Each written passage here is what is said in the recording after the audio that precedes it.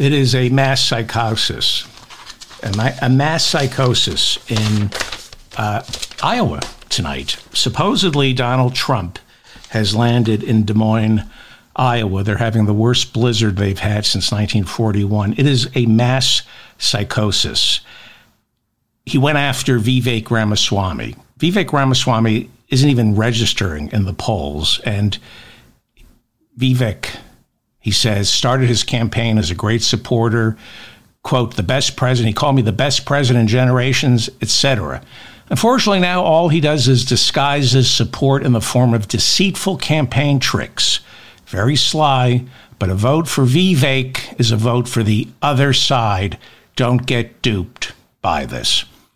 Why would he do that? Why would he go after Vivek? And of course, Vivek, late Saturday night, responded as all bullies do when they're out-bullied.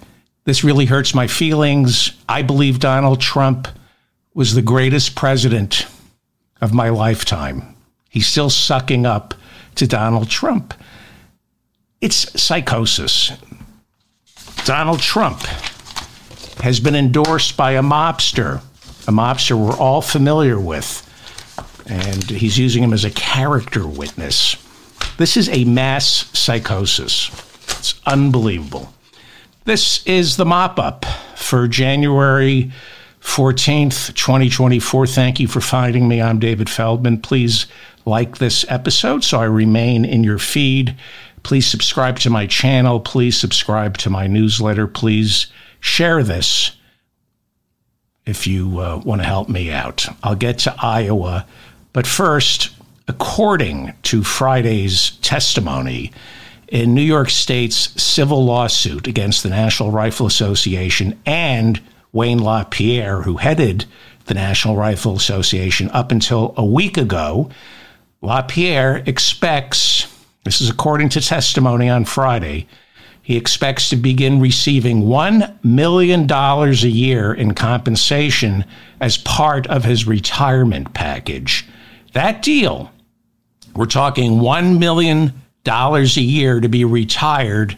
That deal was worked out privately between Wayne LaPierre and not the NRA's board of directors, and that's required by company bylaws. Defense attorneys for the National Rifle Association claim the National Rifle Association should not be on trial alongside Wayne LaPierre, since it is the National Rifle Association that was victimized by the top executives. They won't say Wayne LaPierre. Wayne LaPierre and two other executives are accused of stealing $45 million in donations from the National Rifle Association. Defense attorneys informed the judge Friday that LaPierre's $1 million a year retirement package has been retired. Wayne LaPierre will not be getting $1 million a year, and he's going to have to pay back the $45 million he and his top honchos stole from the National Rifle Association. It's so interesting. When I go after the NRA and Wayne LaPierre, legions of NRA supporters come after me. Not now. Not now. Where are you? Why aren't you attacking me for going after Wayne LaPierre? Maybe you'll get your money back. Maybe he'll return the $45 million he stole from you. In 2008, Hurricane Gustav caused $8.1 billion in damages. It traveled up from Louisiana all the way through St. Paul, Minnesota, causing millions of damages and forcing Republicans to cancel the first day of their nominating convention, where they eventually picked John McCain. And I remember thinking, maybe Republicans will get the message on climate change. It's very rare for a hurricane to hit St. Paul, Minnesota. This was back in 2008. I thought maybe, they're religious. They'll see this as a message from God. But, considering they didn't get the message in 2005 after Katrina, I held out little hope. McCain, if you remember, chose that idiot Sarah Palin as his running mate, who, during her acceptance speech, coined the phrase, "drill, baby, drill." This was in the same week that the hurricane attacked St. Paul, Minnesota. Then, in 2012, Hurricane Isaac forced Republicans to cancel the first day of their convention in Tampa, Florida. And much of the second day was a hurricane. They ended up picking Mitt Romney. And I remember thinking, okay, now these are religious people. They're going to get the message on climate change. Monday are the Iowa caucuses, and there's little hope Republicans will even think about climate catastrophe as they attempt to cast their ballot in 15 degree below zero weather. It will be the coldest Iowa caucuses ever. As of this evening, Des Moines Airport says it's gotten 24 inches of snow so far from its 5-day blizzard. Iowa is going through the worst blizzard since 1941. Now, to give you an idea how rapidly climate catastrophe is accelerating, the coldest Iowa caucuses before Monday's was 20 years ago, where the weather was 9 degrees, not 9 degrees below zero, 9 degrees. We're now seeing voting conditions that are close to 20 degrees colder than they were 20 years ago. This is climate catastrophe, and it's a psychosis. The Republicans are not dealing with reality. This is a psychosis. Not a peep from the Republican candidates about getting off fossil fuels. As president, Trump left the Paris Agreement. He reversed 100 Obama-era executive orders that were signed to protect our air and water. He put the odious Scott Pruitt, a tool of the fossil fuel industry, in charge of our Environmental Protection Agency. And even worse, for Secretary of State, he picked serial killer Rex Tillerson, the head of Exxon. All of this, what's going on in Iowa this morning, it is Exxon's fault. Rex Tillerson was Donald Trump's first Secretary of State. Ron DeSantis is all in on fossil fuels. He said there's no way we can power this economy without fossil fuels. For some reason, he's anti-electric vehicle, and as governor was instrumental in passing laws that made it illegal for Florida cities to get off fossil fuels and switch to utilities that provide alternative energy. Nikki Haley says climate change is real, but it's China's fault, not America's. And she insists controlling emissions or switching to alternative energy would cost our economy trillions of dollars. She's an idiot. No, it adds trillions of dollars to our economy. It's economics 101, you moron. What it does do is it takes trillions of dollars away from her benefactors, the fossil fuel industry. So instead of controlling carbon emissions, Nikki Haley says we need to focus on carbon capture, which is not just a pipe dream. The pipe is leaking billions of gallons of oil into our groundwater.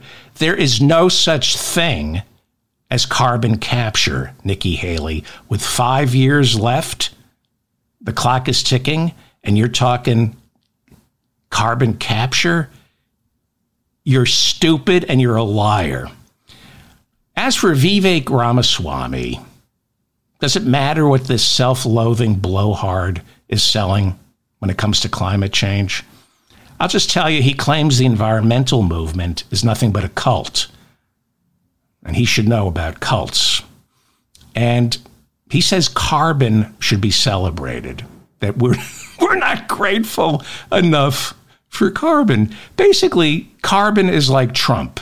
It beats up on Vivek Ramaswamy, and Vivek says, "Please, sir, can I have some more? Would you give me some more?" I love these Republicans. They're all so macho and tough, and they don't like to get pushed around, and but the minute Trump raises an eyebrow, they take a knee. Well, thanks to the Republicans, because the Republicans have created this climate disaster, Republicans in Iowa, thanks to Republicans, will risk frostbite to stand in line to cast a ballot for one of these serial killers. I mean, this is what they are. If you're a climate change denier, you're a serial killer.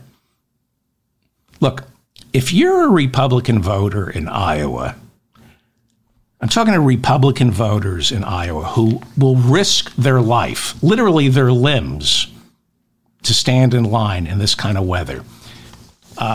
If you're a Republican voter on Monday, you go out and vote for one of these pigs. I shouldn't call them pigs. Let's just call them humans. Pigs are good people. That should be a T-shirt. Pigs are good people. If you're a Republican voter in Iowa, something's wrong with you. There's a mass psychosis going on. Look, there's something missing in your life. There's something missing in your brain and your soul. And I feel sorry for you. I really do. Right up until the point when your stupidity, gullibility, intellectual sloth, and immorality starts threatening my life and my children's life. The idea that you would vote for any of these candidates, in my estimation, makes you, I don't even want to say the word. I won't even say the word. I have a note. I'm not going to call you what I think you are. I don't want to hear about your victimhood. I don't want to hear, oh, they're victims, that's why they're voting in the Iowa Republican caucus. It's about they're victims of deindustrialization. They're victims of the decline of unions. They're just good, ordinary Americans falling prey to con artists selling hyper-individualism.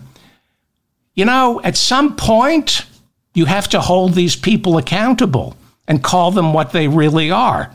But I won't. I won't do it. But we all know what they are. They deny the 2020 election. They deny January 6th was an insurrection. They deny climate change. They deny vaccine mandates. At this point, we're a day away from the Iowa caucuses. I don't have any understanding, nor do I care, what got these Iowa Republicans to this level of venality. All I know is they're killing the planet, they're spreading COVID plus misinformation, and they're destroying our democracy. How could you turn out in below freezing weather to vote for any of these deplorables? What kind of rot is inside of you? How much do you hate yourself and others? How much do you want everybody to be as miserable as you are? Because that's why you would go out in this kind of weather to vote for Donald Trump or Ron DeSantis or Nikki Haley or Vivek Ramaswamy. The only reason you would vote for them is because you want the rest of us to be as miserable as you are. You know, I've calmed down with these people. I have. But not the day before the Iowa caucuses. It is a mass psychosis. This happens in countries. A mass psychosis where segments of the population ignore reality. And I've been pretty good for the past, 5 years, 6 years, not allowing these people, if you want to call them that, to bait me. I have a lot of old friends who are not my friends anymore. They try to bait me into an argument. I delete your comments if you leave a comment on my website or on my channel and you Trump 2024, it's deleted. No arguments. I I don't, if somebody emails me at my website, and I ignore you.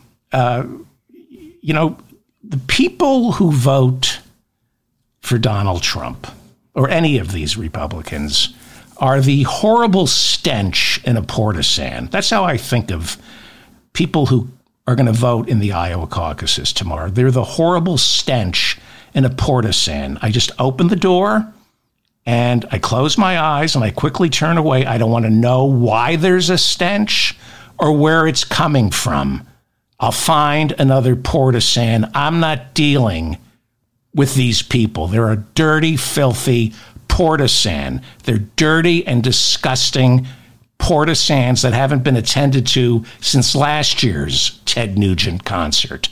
I just shut the door and walk away.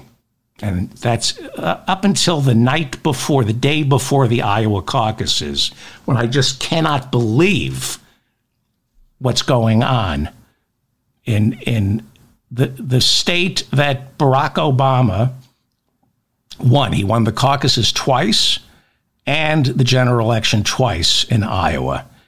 It makes me feel sorry for the rest of the people who live in Iowa. I've been to Iowa countless times. There are really good people in Iowa. 769,000 Iowans voted for Joe Biden in 2020. Unfortunately, they're outnumbered by the nearly 900,000 who voted for Donald Trump. 130,000 vote difference. So, there are good people. There are good people in Iowa, but they're not voting on Monday. Only the really bad people are voting on Monday. In fact, given the weather, it will be the worst of the worst. They'll be lucky to see 50,000 Iowans turning out to vote. Right?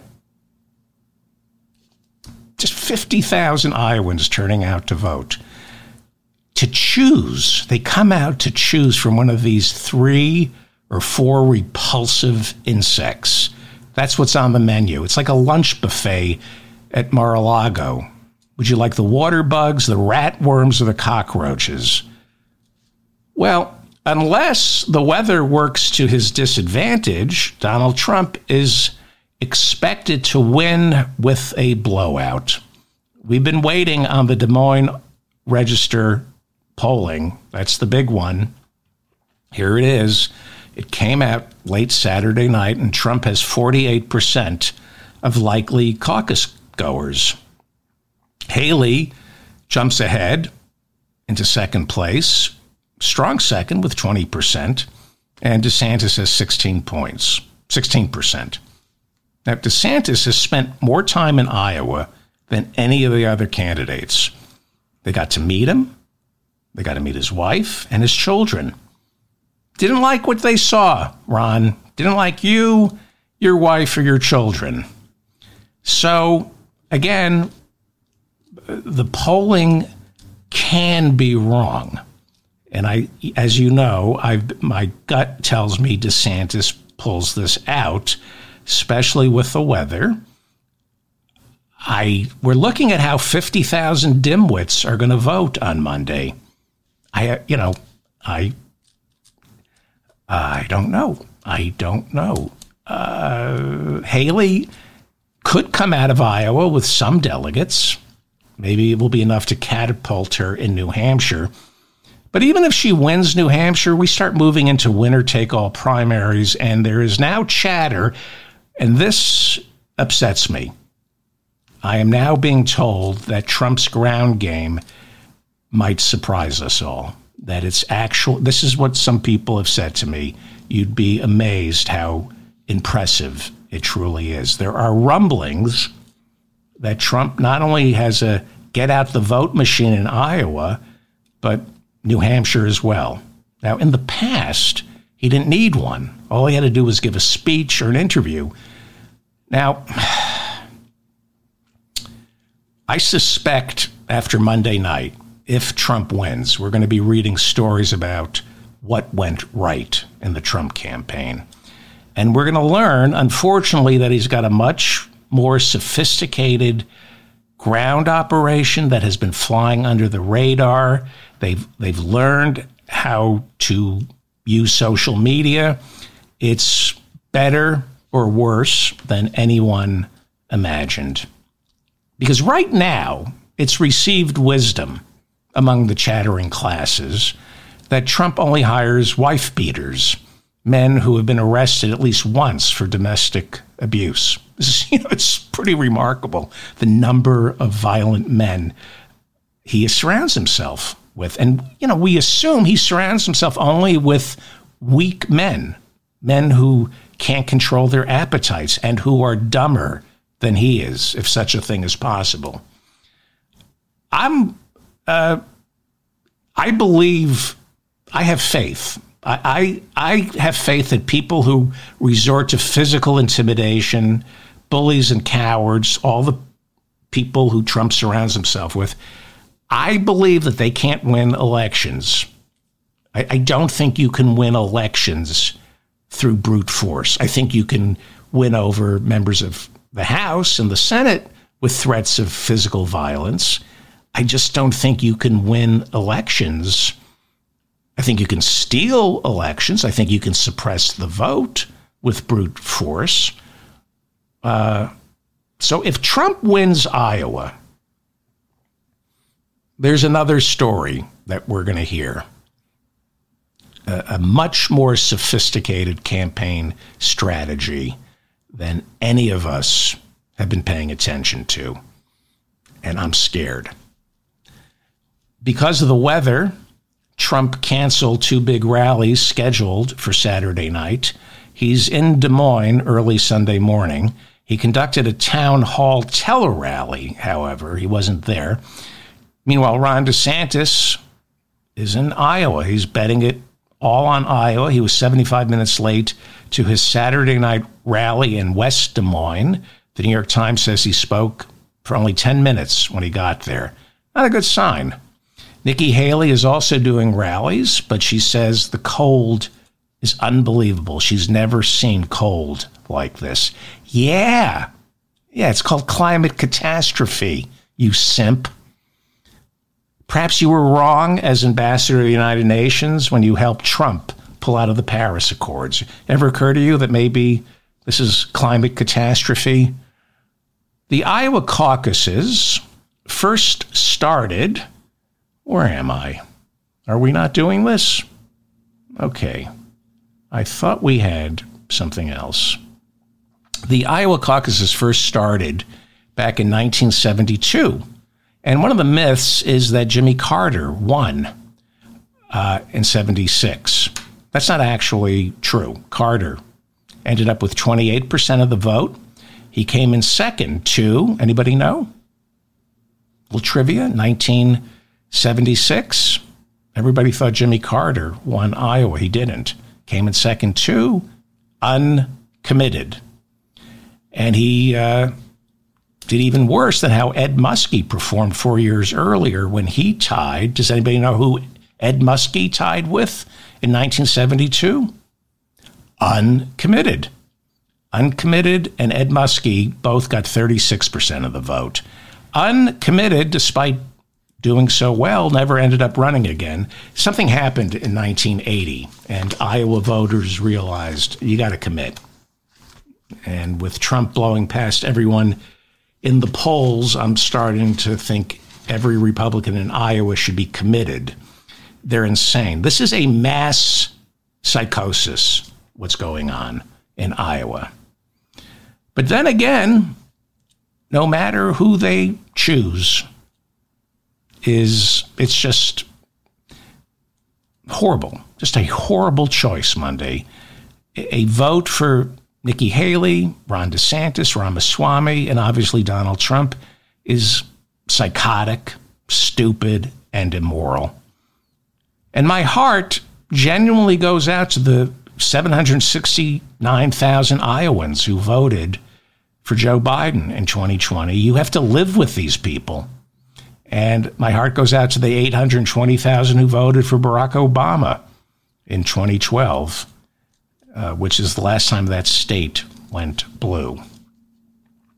So far, 106 House Republicans have endorsed Donald Trump for president.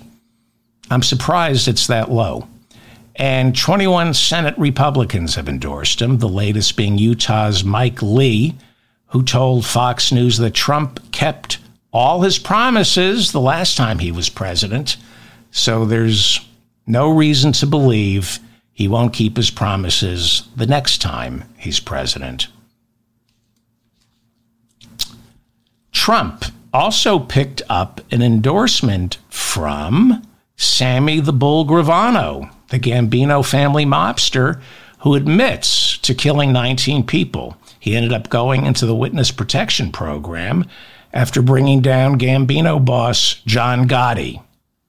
This is true. Over the weekend, Trump posted a quote from Sammy the Bull Gravano, who said that when Trump was in the construction business, Sammy the Bull, he claims he had control of the unions, and I could have pulled all kind of strings, but Trump didn't bite. He didn't want to do business with me. That is where we're at. Trump is citing Sammy the Bull. Trump is citing Sammy the Bull Gravano as a character witness. Sammy the Bull, who, by the way, was a rat. And we all know what Trump thinks of rats. And I'm not talking about the rats they serve in Mar-a-Lago's breakfast buffet. I'm talking about people like Michael Cohen, Mark Meadows, all the people who are flipping. Sammy the Bull Gravano just means Sammy the Bull Gravano saying Trump couldn't be bought.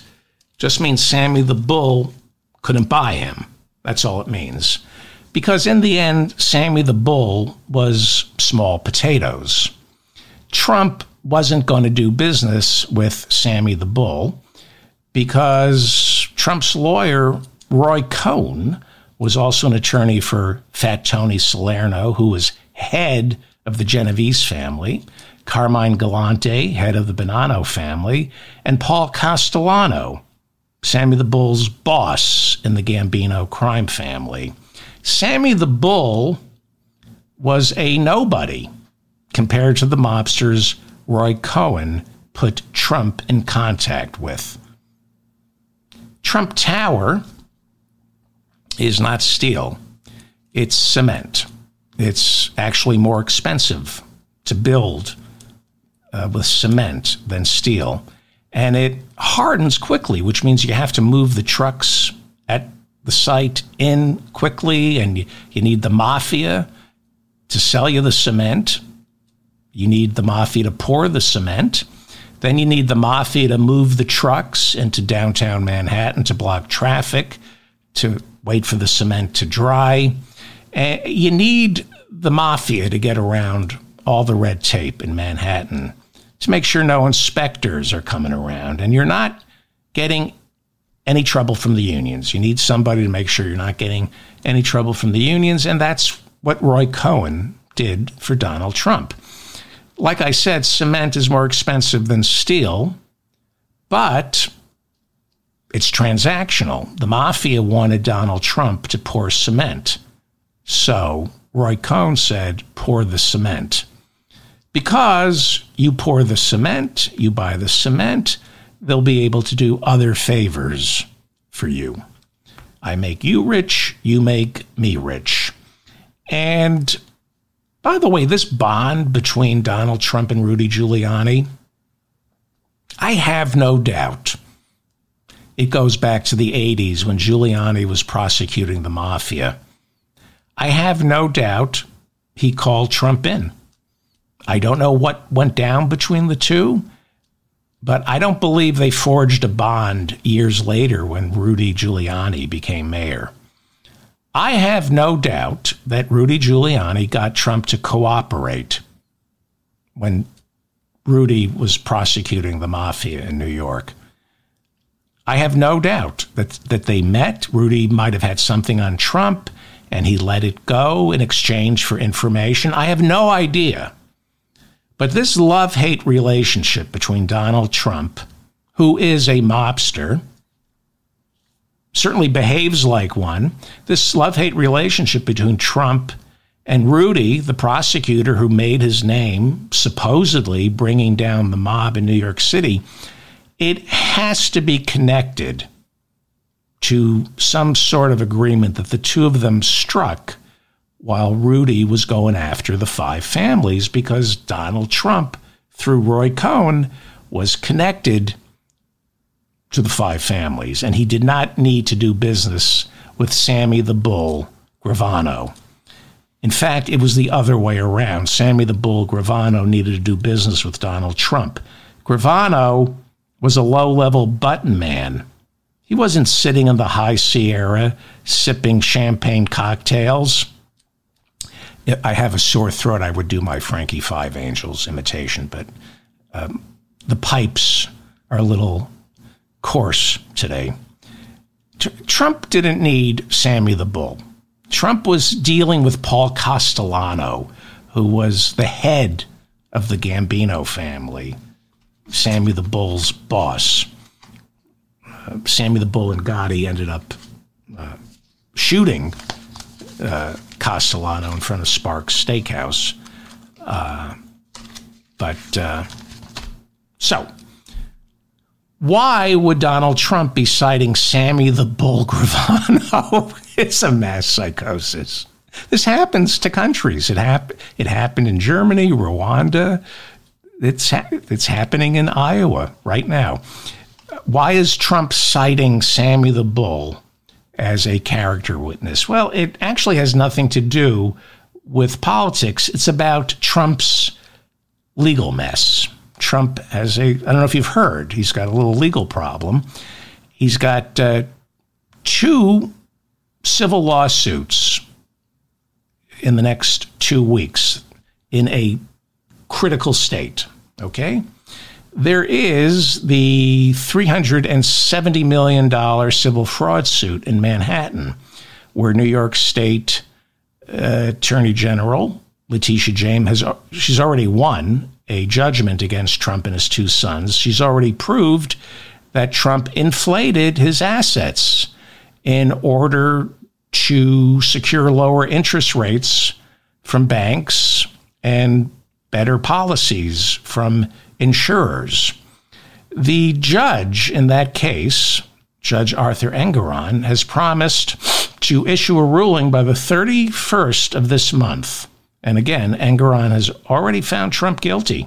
The purpose of the trial is simply to determine how big a punishment is in store for Donald Trump. And that's why Trump is boasting that Sammy the Bull claims Donald Trump can't be bought. The trial wrapped up on Thursday, but not before police were called to Judge Arthur Engoron's Long Island home after someone phoned in a bomb scare. Another bomb scare. Swatting, bomb scares, not a peep from Trump. Not once has Donald Trump told his supporters to stop threatening the judges, the law clerks, the prosecutors, the witnesses. Instead, Trump claims he's the one being attacked and keeps complaining he has no rights. And by no rights, he means nobody's given him the divine rights of king yet. That's what he is looking for, the divine rights of king. Before the last day of the civil suit in New York, Donald Trump complained and lied that he was being denied a jury trial. Once again, he asked the press outside the courtroom doors, why is it in this trial that only one man gets to decide my guilt or innocence? What this lying sack of dung Donald Trump conveniently leaves out is that's exactly what he asked for, a bench trial. Donald Trump doesn't want a New York City jury ruling on him because everyone hates Donald Trump in New York City. So he requested a bench trial, figuring he could take his chances with a judge who he might be able to bully instead of 12 New Yorkers, middle-class New Yorkers, and by virtue of just being from New York, they're going to tar and feather Donald Trump. Trump doesn't win elections in New York. In the one borough, Staten Island, the island of misfits, that's where we rounded up and placed all the deplorables in Staten Island. The rest of New York City, we know who Donald Trump is. We can't stand him. Trump also lied and complained that Judge Engoron was denying him the right to speak in court. He did ask Judge Engoron for permission to deliver the closing argument. And the judge said, okay, that would be fine so long as you agree to remain focus on the trial, stick to facts and evidence, and not turn this into a campaign rally. That's what Judge Arthur Engoron said. And Trump said, okay, I'm not going to give the final closing argument. Then, on the last day, Thursday, right after Judge Engoron is home, there was a bomb scare, and now it's the closing argument that Trump's not going to deliver. Trump could not control himself, and he began ranting and raving at the judge. He called it a political witch hunt. He said he was the victim in all this, that he's entitled to damages. Finally, the judge said, shut up. But Trump continued. He said, quote, this is a fraud on me. What's happening here, sir, is a fraud on me. Well, at least he called the judge, sir. I mean, gives me hope. Finally, Judge Engoron ordered Trump's lawyers, control your client. It was like a scene out of a bad David E. Kelly drama, but they couldn't control him. Trump was ranting and raving, foaming at the mouth, and Judge Engoron, this is going to go to appeal, so he has to behave himself, right? So Judge Engoron didn't know how to shut this idiot up, and then he realized what to do, and he pounded the gavel. I'm not making this up, and he declared a lunch break. Declared it early. It was genius. And Trump just stops dead in his tracks and goes, French fries. And like a child, the temper tantrum stopped. It's time for lunch, and he just stormed out of the courtroom and never came back. Never came back. Trump did have to sit, though, that day through the prosecutors, their closing argument, where they kept repeating that Donald Trump is cash poor, something Trump never wants anybody saying out loud. It really gets under his skin, because he's cash poor. Hundreds of millions of dollars raised by his super PAC. Nobody knows where it went. Well, to the lawyers. Yeah. The prosecutors in the closing argument said that in order to keep his businesses afloat, Trump was desperate to secure loans, and he had to borrow hundreds of millions of dollars to keep his failing businesses going. And that's why he was forced to exaggerate his net worth. He exaggerated it, according to Letitia James, the Attorney General, by $3.6 billion. He said he was worth $3.6 billion more than he actually was. Why? Because he needed to convince the banks Mar-a-Lago was worth $500 million instead of $20 million, which it is. It's only worth $20 million. He needed the banks to believe Mar-a-Lago was worth $500 million so he could borrow against the property. Excuse me. So he could borrow against the property and secure lower interest rates by lying and saying he was a risk-free bet, which he is anything but a risk-free bet. Donald Trump has gone bankrupt at least 6 times. He's a horrible bet. In fact, he's the riskiest bet in real estate history. Everyone knows banks and lenders got paid back pennies on the dollars. If you were a contractor, you got paid back nothing. Prosecutors pointed out in their closing argument that Donald Trump saved at least $168 million in interest payments by conning lenders into giving him lower interest rates. Now, Trump keeps saying, but I paid them back. Yes, but you tricked the banks into selling you money at a much lower interest rate. I don't understand how this works. I've never bought money, right? But money is for sale. Trump needed, let's say, $500 million. He shops around for a loan that offers him the lowest interest rate. How do you get a low interest rate? You lie and say you're risk-free, so they charge you less for the money. He purchased the money on false pretenses. Who gives a crap about the banks? I agree, but it is illegal to lie on your financials. It's illegal. Like I said, Judge Arthur Engoron has promised to issue his ruling on the 31st of the month.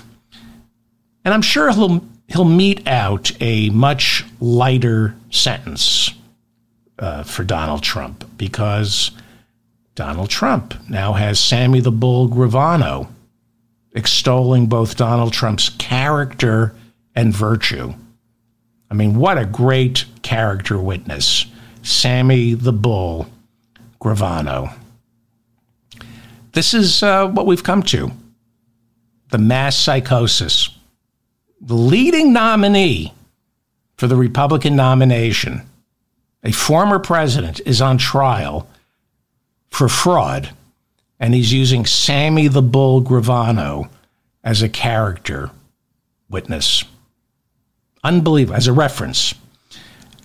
So the judge said, lunch, and Trump went, French fries, and stormed out of the courtroom and proceeded to violate the judge's gag order by attacking him, Letitia James, and then he turned to E. Jean Carroll, whose defamation trial begins next week, right after the Iowa caucuses.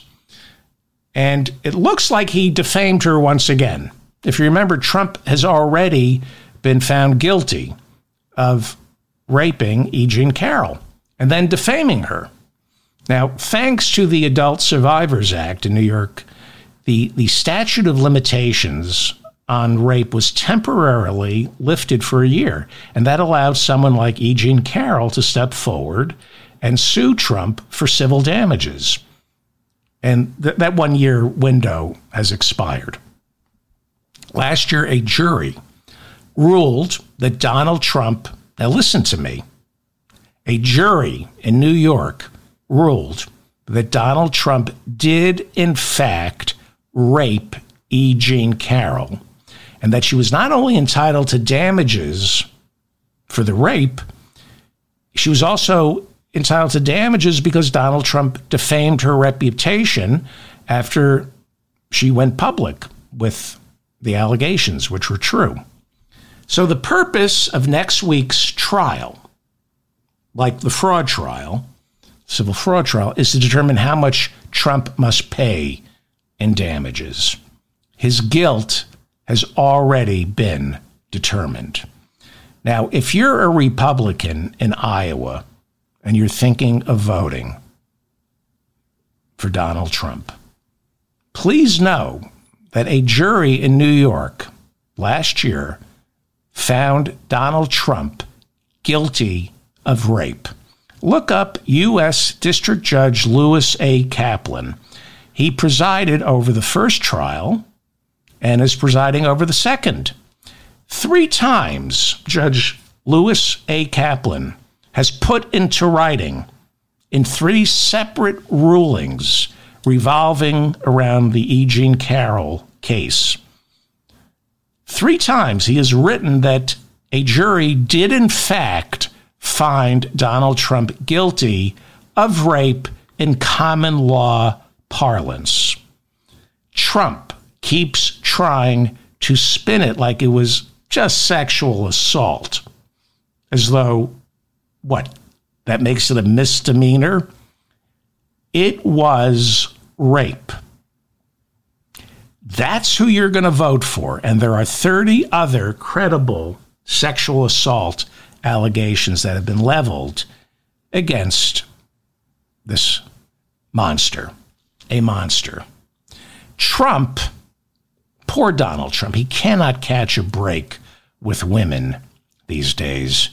E. Jean Carroll suing him for defamation and rape.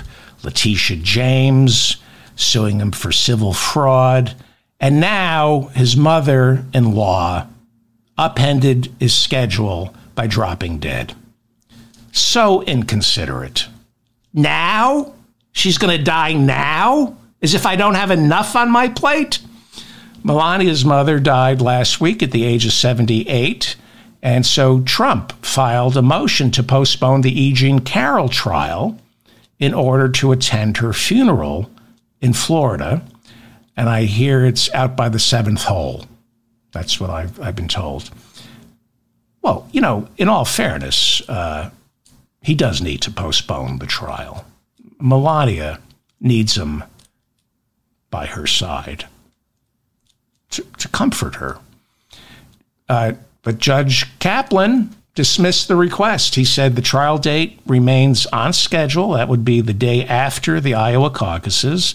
Judge Kaplan said in turning down the motion, you don't need to be with your wife after her mother died. You're a rapist and your wife doesn't want you around. You sicken her. Okay, he didn't say that, but I'm sure he thought it because it's the truth. What, it's like Melania. I think Melania called him tearfully and said, Donald, my mother is dead and I need you to postpone the sentencing phase of that trial where you have already been found guilty of raping a woman. I need you to postpone your rape trial so that you can stay by my side and comfort me. You think that call was ever made? You think she even has his cell phone number? She's living in Trump Tower and he's living in Mar-a-Lago and the Bedminster Golf Club. They're done. They're done. Trump had a busy week. There was the civil trial on Thursday in New York. There was the Fox News town hall on Wednesday in Iowa. And on Tuesday, he was in Washington as his lawyers went before a panel of 3 federal judges.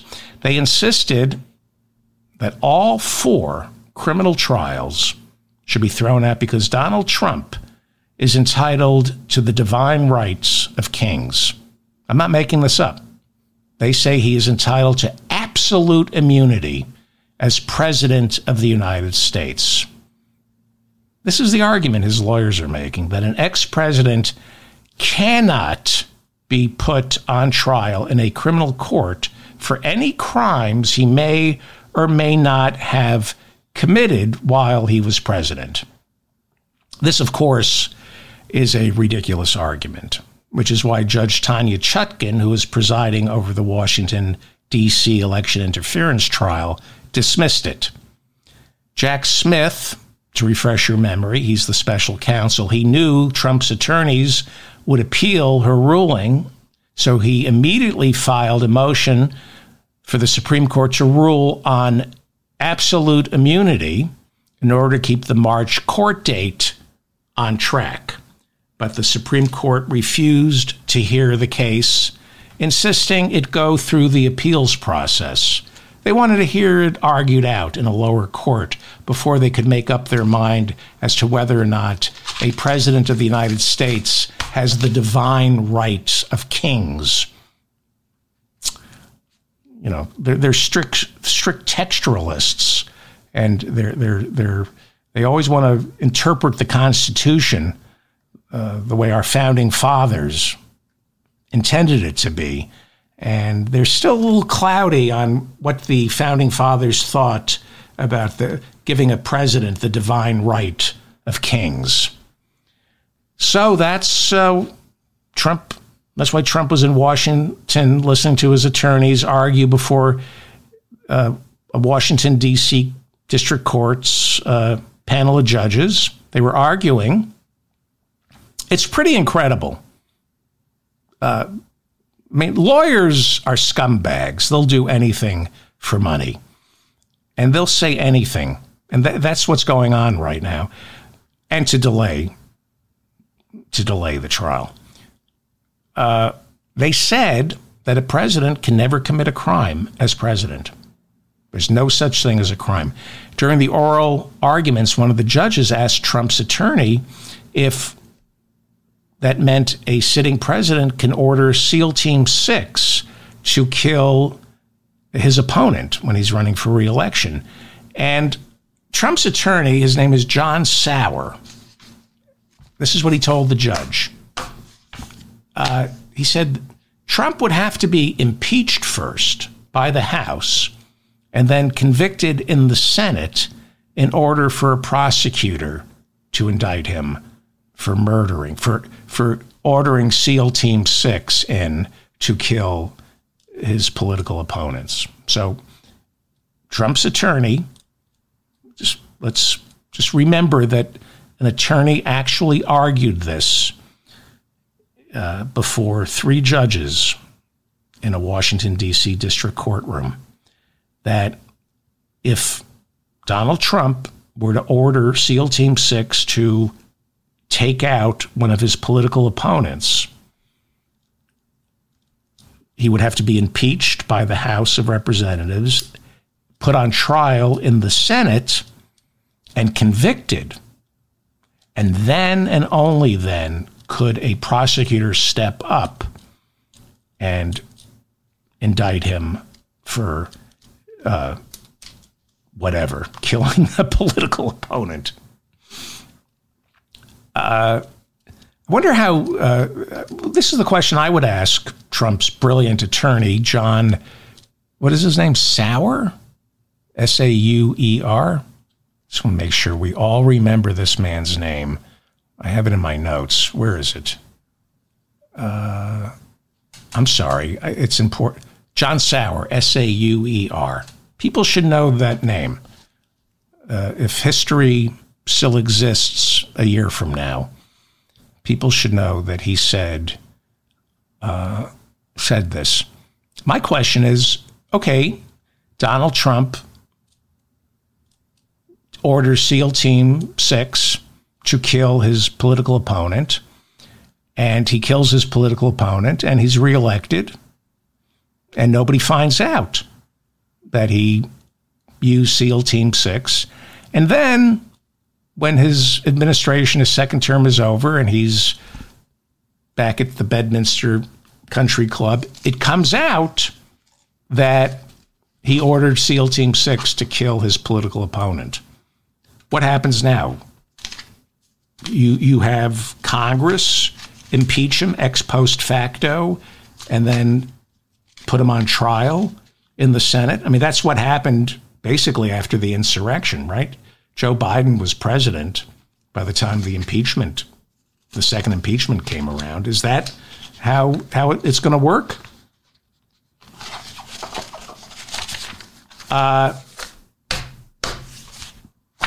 They're saying that the President of the United States can do anything with no criminal repercussions. In Nixon versus Fitzgerald, the Supreme Court ruled in 1982 that the President of the United States cannot be sued for civil damages for anything he did as president, whether it was authorized or unauthorized. In other words, if he committed a crime as President of the United States, he cannot be sued in a civil court after he leaves office. But the court emphasized that an ex-president is under no circumstances immune from criminal prosecution for crimes he committed while president. It is a ridiculous, immoral, un-American argument. And the only reason Trump's attorney, John Sauer, made it is because Trump's checks are clearing. And he's been ordered to slow walk the process. Delay until after November, when Trump becomes president and then dismantles our entire criminal justice system. After the hearing, during a press conference, Trump warned of bedlam. He said, if the courts don't grant me absolute immunity, there will be bedlam in the streets. I can't control how my supporters will react if they learn that I am not immune from prosecution. Yeah, he cannot control his supporters. The same way he can't control his supporters when they phone in a bomb threat to Judge Arthur Engoron's home on the day of the final argument in the civil fraud trial. The same way he can't control his supporters from swatting Judge Tanya Chutkan, swatting Special Counsel Jack Smith. He just can't control his supporters. Not once has Donald Trump ever condemned the death threats, the rape threats, the racially tinged hate speech left as texts or messages on phones. Not once. All he says is, I can't control my people. This is why Liz Cheney, the former Congresswoman Liz Cheney, said this week that 2024 might be the last time we ever cast a ballot in a presidential election. Cheney said she wouldn't rule out voting for Joe Biden. Really? You wouldn't rule it out? So brave. I mean, you know, she has stepped up. She's done more than I'll ever do. But she's not going to rule out voting for Joe Biden. President Biden this week in a speech warned that democracy and freedom are on the ballot in November. It would be nice if Medicare for all were on the ballot. That would be nice. A national argument right now about universal health care, universal child care, free tuition at all public universities, making the child tax credit expansion permanent, forgiving student debt, and of course, taxing billionaires and oil companies out of existence. That would be a nice debate to have on the ballot in November. In fact, a civilized country has that conversation, but not America. Not the country that spends more on bombs than it does on its children. Instead, we're told freedom and democracy are on the ballot. What does that even mean? I'm voting for Joe Biden, okay? But what freedom and democracy are on the ballot? What about flowers? Why don't we put flowers on the ballot too? Because we all love flowers just as much as we love freedom and democracy. And, you know, unless we wipe out the oil companies and do something about climate catastrophe, there will be no more flowers. So why don't we put flowers on the ballot along with freedom and democracy? This is what it's come down to. This is what we're talking about. Freedom. It is a mass psychosis that the President of the United States is saying freedom and democracy are on the ballot. That's what's going to be on the ballot? And you're going to win that way by telling Americans that freedom and democracy are on the ballot? Well, you know, I'm voting for Joe Biden, and I do think he's the most consequential president since Lyndon B. Johnson, but I don't believe in the divine rights of kings, and Lyndon B. Johnson was a great and horrible president. They're all deeply flawed. I am voting for Joe Biden. might be a little late, Joe, to ask Americans to vote in favor of freedom and democracy when so much of our freedom and democracy has been taken away from us. Half this country can't come up with $500 in cash for a medical emergency, which means half this country isn't free. They're hounded by bill collectors, landlords, and of course, the police. As for democracy, well, a majority of us want Medicare for all, an assault weapons ban, a raise in the minimum wage. A majority of us want to make the child tax credit expansion permanent. Now, I know Joe is trying to do all that except for Medicare for all. But our leaders don't seem to care what we have to say unless there's at least a check for $5,000 attached to it. You got to do better than telling us freedom and democracy are on the ballot. You got to keep pushing big ideas. You got to push big ideas like Medicare for all. Put Medicare for all. If the election is a referendum on Donald Trump, yeah, maybe you could win. I hope you can win. I think you can win. But how about a landslide? How about a landslide and making it about Medicare for all? Or at least put it on the ballot. Let's have a national conversation about Medicare for all instead of these abstractions like freedom and democracy, which, yes, it may be the last election we ever have because of Donald Trump. You might want to put Medicare for all on the ballot to get people to vote for you. Bernie Sanders says if Trump wins, it will be the end of democracy. That's what Bernie Sanders said yesterday. He said if Trump wins, it will be the end of democracy. That is what Bernie Sanders said. Who am I to disagree with Bernie Sanders? Okay? So, I agree. Donald Trump is a threat. He is, as they say, an existential threat to freedom and democracy in America. I fear the Democrats are doing the same old, same old. We're being asked by the Democrats to vote our fears, not our dreams. Trump is not just scary, he is dangerous.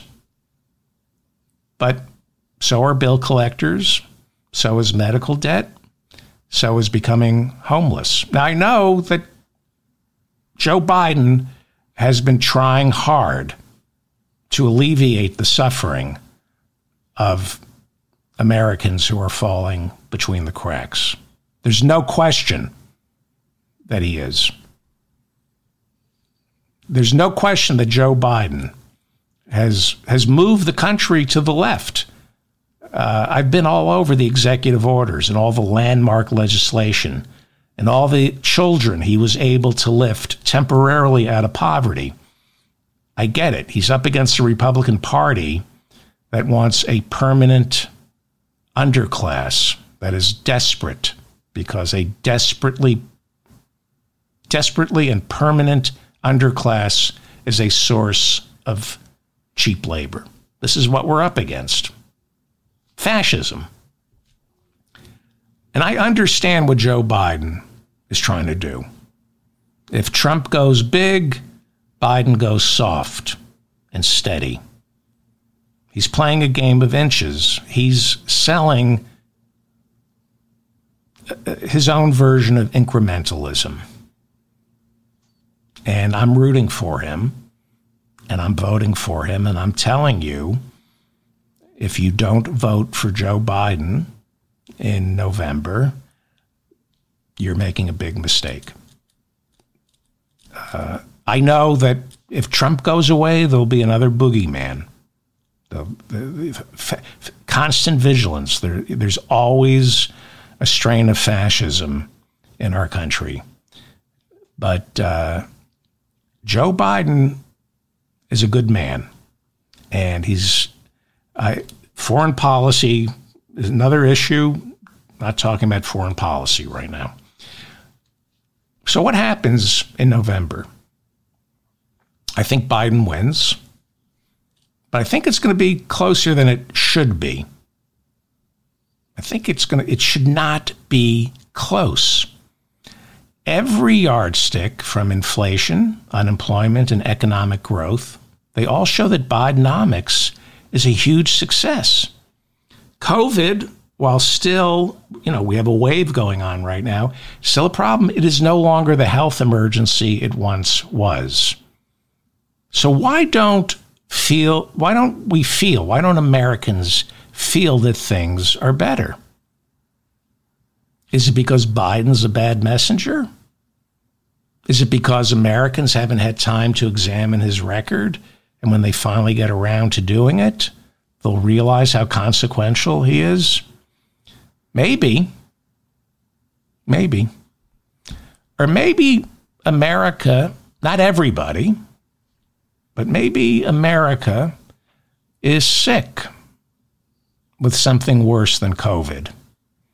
Maybe there's something wrong, and we have no yardstick that measures it like inflation, the way we can measure job growth. And I'm not talking about the national malaise that Jimmy Carter, he didn't use the word national malaise, but he didn't use that term, but he hinted that there was a national malaise. I'm talking about something far worse, a national psychosis that has infected perhaps all of us, Democrat, Republican, people who don't vote. I am afraid most, if not all, Americans are not dealing with reality, including me. I think there's a mass psychosis. We've all compartmentalized so much in our own lives and the life of our nation that we've lost sight of the reality, the brutal reality of how brutal we are to each other. We are a very cruel people. Americans are a very cruel people. We're cruel to other countries, we're cruel to each other, and we're cruel to ourselves. And it's psychotic. It is a mass psychosis because we don't realize it. Other countries know how cruel we are. We don't realize it. We're psychotic. Our cruelty has been compartmentalized. Hannah Arendt kind of talked about the banality of evil. We've compartmentalized our evil. We are not a nice people. We are capable of doing kind and nice things, but when you look at the record, we're not a kind people. Other countries don't behave this way. Other countries don't have 50,000 of their citizens dying each year from gunshots. Other countries don't have 2.5 million of its citizens behind bars. We have the largest number of citizens behind bars per capita. There are more people. I think this is correct. I think there are more black men who are part of the criminal, been through the criminal justice system, who've been arrested and been imprisoned, than there were black male slaves before the start of the Civil War. Something like that. Other countries don't punish their citizens the way we punish each other. We're not a nice people. We're not nice. Other countries don't behave this way. Their children don't live on the streets. They don't go hungry. Families don't go broke because they can't afford the operation for their child, and they do it anyway, and then they're broke. In other countries, college is either free or affordable. And in other countries, it's pretty easy to lock up their prime ministers or presidents when they commit crimes that are far less sinister than what Donald Trump has done. This is a mass psychosis. We've compartmentalized the violence, the school shootings. We've compartmentalized our permanent war economy, the homeless, the children living on the streets, and all the mental illness that comes from all this cruelty. The drug addiction, the fentanyl, the suicides, the sexual assault, the physical assault, the broken marriages, and the desperately lonely. This is a desperately lonely nation. You know, the British address loneliness. They have a minister of loneliness. We have an epidemic of loneliness in this country, and nobody knows what to do about it. So they deny it. We deny reality. That is a mass psychosis. We are a loveless people. We are a loveless people. That's what Americans are. We're a loveless people. We don't take care of one another. We don't trust each other. So we sink into ourselves, imagining things about who we are that isn't true. We imagine things about each other that are not true. And we imagine things about our country that is not true. It's built on lies, but eventually the lies disappear and it becomes a delusional psychosis where you just don't have to deal with reality anymore. It's why Donald Trump can get away with calling the January 6ers hostages. It's a psychosis. This is a mass psychosis. And any country that behaves this way, while at the same time insists it's rooted in Judeo-Christian tradition, any country that believes that is not only psychotic, it's a danger to the world community. Again, I don't blame the Republicans in Iowa. I think we're seeing a mass psychosis in Iowa Monday. People risking their lives to vote for these charlatans. But we're all part of it. I blame myself. I blame us all. We're not dealing with reality. We are a psychotic people. We suck.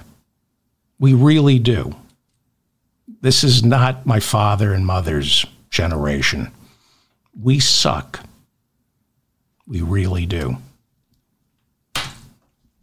And we got to step up. We got to step up and deal with reality. The lack of compassion for others, the lack of human decency. Be great right now if the police came in and arrested me because I've killed like 16 people. Wouldn't that be a great way to end my podcast? Where I've been arrested for being a serial killer. That would be so funny. I'm David Feldman reminding you to stay strong and protect the weak. Thank you for listening to me on this freezing Sunday morning. These are interesting times. Thank you for listening to me. Again, I'm voting for, I was critical of Biden, but he's the best we got. And so says Bernie. Please share this with your friends. Please like this. Thank you to the mod. Oh, we have a poll. We have a poll. I knew it. We have a poll. Let me tell you what the question is. So I didn't announce the poll, so nobody knows to vote, but it's in the chat room. Who will be the first one to drop out? on Tuesday? Will it be Vivek, Ron DeSantis? I got to look at the poll. Haley? I forgot what the poll is. I'm sorry. Let's look at this. Is anybody here? Where is everybody? Hang on. How do I get to my channel? Am I even on?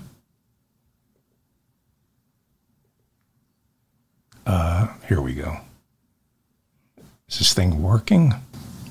I gotta look at the poll. Haley? Okay. Here's the question. Who drops out first? I'll give people time to vote. Hang on. Who drops out first on Tuesday?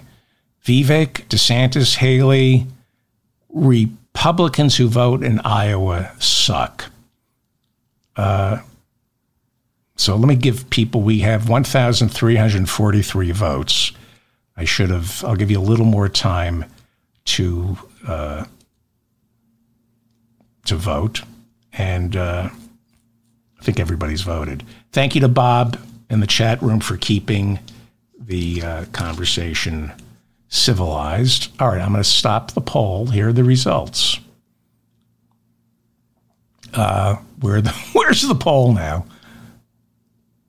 What happened to the... Oh, here's who drops out first. Out of 1,300 votes, 2% say Haley drops out first. 18% say DeSantis drops out first. 27% say Republicans who vote in Iowa suck. And 52% say Vivek Ramaswamy drops out first. Yeah. Okay. Thank you all for putting up with my nonsense. Be nice to people. Even be nice to, be nice to people. I was going to say be nice. I can't say that. I can't go there. Be nice to good people. Be nice to everyone. Remember what they taught you in kindergarten. Okay, thank you all.